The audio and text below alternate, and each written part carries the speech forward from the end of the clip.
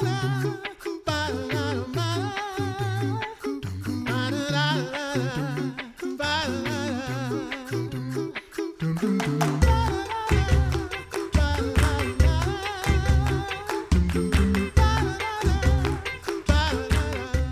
listening to The Coffee Hour. I'm Andy Bates. I'm Sarah Gulseth. Thanks to Concordia University, Wisconsin for your support of The Coffee Hour. Find out more about Concordia University, Wisconsin at cul.edu. Live uncommon. Callday is right around the corner, but what is Callday and what does that mean for seminary students, their families, and for calling congregations as well? Joining us today from Concordia Seminary in St. Louis, the Reverend Dr. Glenn Nielsen. He's professor of Practical Theology, director of placement, and director of Vicarage and Deaconess Internships as well. Dr. Nielsen, thanks for being our guest on the Coffee Hour. I'm glad to be here. So share with us, for those who might not be familiar with Callday, it's a big deal. It's a big event at Concordia Seminary here in St. Louis. Why is it a special day for the seminary community? Callday culminates the students' preparation for the pastoral office or the diaconal office. On Callday, they find out where they are going for their first call, or for vicarage, or for deaconess internship, or their deaconess placement. It's pretty much unknown for most of them until this day. So it's approached with great eagerness, anxiety, excitement, but they will find out just where they're going to be serving in the church. You mentioned vicarages and first calls and deaconess internships. What are the differences between those different types of assignments that these people at Callday will receive? We'll start with the vicarages. Usually after 2 years of seminary classes, a student will go out for a 1-year vicarage or internship. That's what more people would know it as, a student pastor. And then for our Master of Divinity students, they return to the seminary for a 4th year of classes. Deaconesses have a 1-year internship, and then they are ready for placement after their 2 years of study. Callday is for those students who have finished their program of study, that they will be serving as pastors or deaconesses. And so a Master of Divinity student will have done 2 years of classes, a year of vicarage, a final year of classes, and now will be receiving a call. Then we have students in our distance education program, such as the Ethnic Institute, Immigrant Institute of Theology, or Center for Hispanic Studies, or Cross-Cultural Ministry Center, or those who are alternate route students at the seminary. Those students will have done their vicarage and will go straight into a call. So we have a variety of programs, but Callday is the big day in which they find out where they're going on vicarage or internship or for their first placement. So what does a student, you gave us a little picture there of what students, particularly talking about Master of Divinity students, what they need to do to prepare to be a candidate for a call. That's a lot. That is what, about 4 years for those who are going that traditional route of the Master of Divinity program. What does that look like? What happens in those 4 years of study and preparation and formation?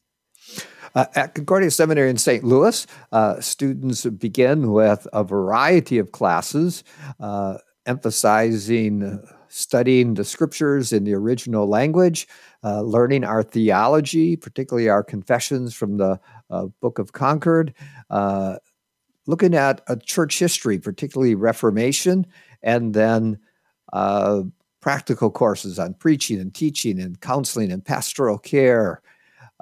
So all of those are being done in that second year, plus residential field education at a local congregation here in the St. Louis area, usually about 10 hours a week on Sundays and one time during the week. Plus we do some work with institutional modules and cross-cultural modules for the students. So we try to prepare them as much as possible for that year of vicarage, where they are assigned to a congregation for 1 year, working with a pastor, and then they get to do all the activities of the ministry under the mentorship of a supervising pastor who teaches them, mentors them, watches them, gives them lots of different experiences. Then when they come back for their final year, they take a variety of elective classes, leadership, preaching, just to prepare them for that entrance into the pastoral office.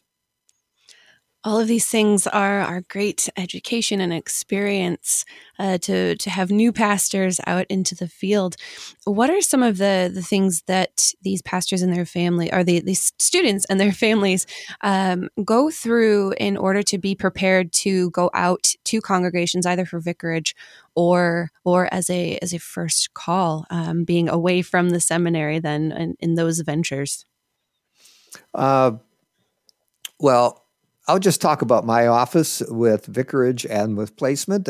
Throughout the year, we have a variety of what's called workshops, and that helps them prepare for the vicarage year on financial matters and youth ministry, how to relate with a supervising pastor, and then the classes themselves. And then we have a mentoring program where our students work with one of our professors who helps them in what we consider the wheel of health, wellness, areas such as finances, physical health, spiritual health, emotional health, taking care of one's physical body. So we try to prepare a student for the whole student, the whole person, to get them ready for this vicarage year. That then continues through the fourth year after they return to the seminary.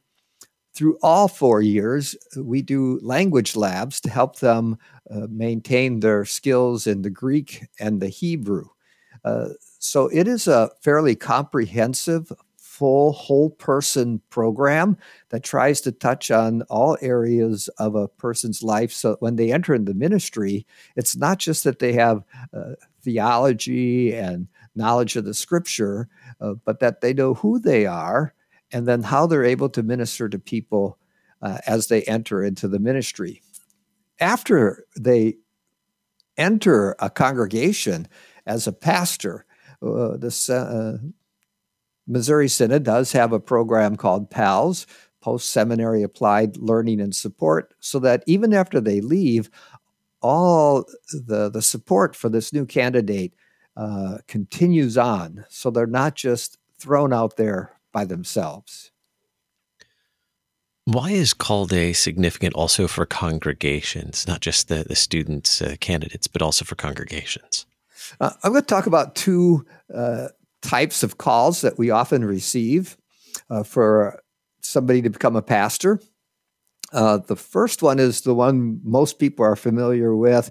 It's a congregation. They're without a pastor. It's a vacant situation, perhaps a little bit smaller congregation, and they have been waiting for a pastor. Maybe they tried to call a pastor from the field, but did not receive a pastor from the field, so they've turned to the seminary to get a new graduate. And for a congregation, then, this is the opportunity for them to receive someone. And in that case, usually they don't know who it is.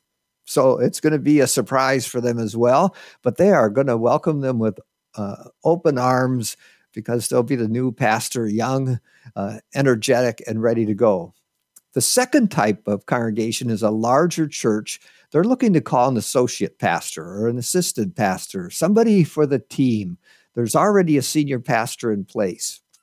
And so for those congregations, here's a pastor that's probably got lots going on because of the larger congregation, and they're looking for the assistant to come in and once again to start picking up areas of ministry that might not have had the attention of a leader like a pastor over the last couple years, or to provide additional opportunities for preaching or youth or outreach, or whatever the case may be. Those congregations have most often interviewed 4 or 5 students by their call committee and the senior pastor, and they have designated maybe 2, 3 of those students. And so they're not sure which one they're going to get either, but they are looking forward to one of those students to come in and join the life of the congregation and hit the ground running. So congregations are excited, they're waiting, they're eager to receive this candidate so that their ministry can go forward with that kind of pastoral leadership. Mm-hmm. How are these first calls that seminarians receive on call day, how are they different from calls that pastors may receive later in their pastoral vocation? The Lutheran Church Missouri Synod, for the first call, has a very specific procedure, protocol. A student that comes out of the seminary is recommended by the director of placement for either one of the two seminaries to the district president of that particular district where the congregation is located. And that district president says, yes, that student looks good for this particular congregation. Then on the weekend before call day, which is April 24th this year, the whole Council of Presidents meets together.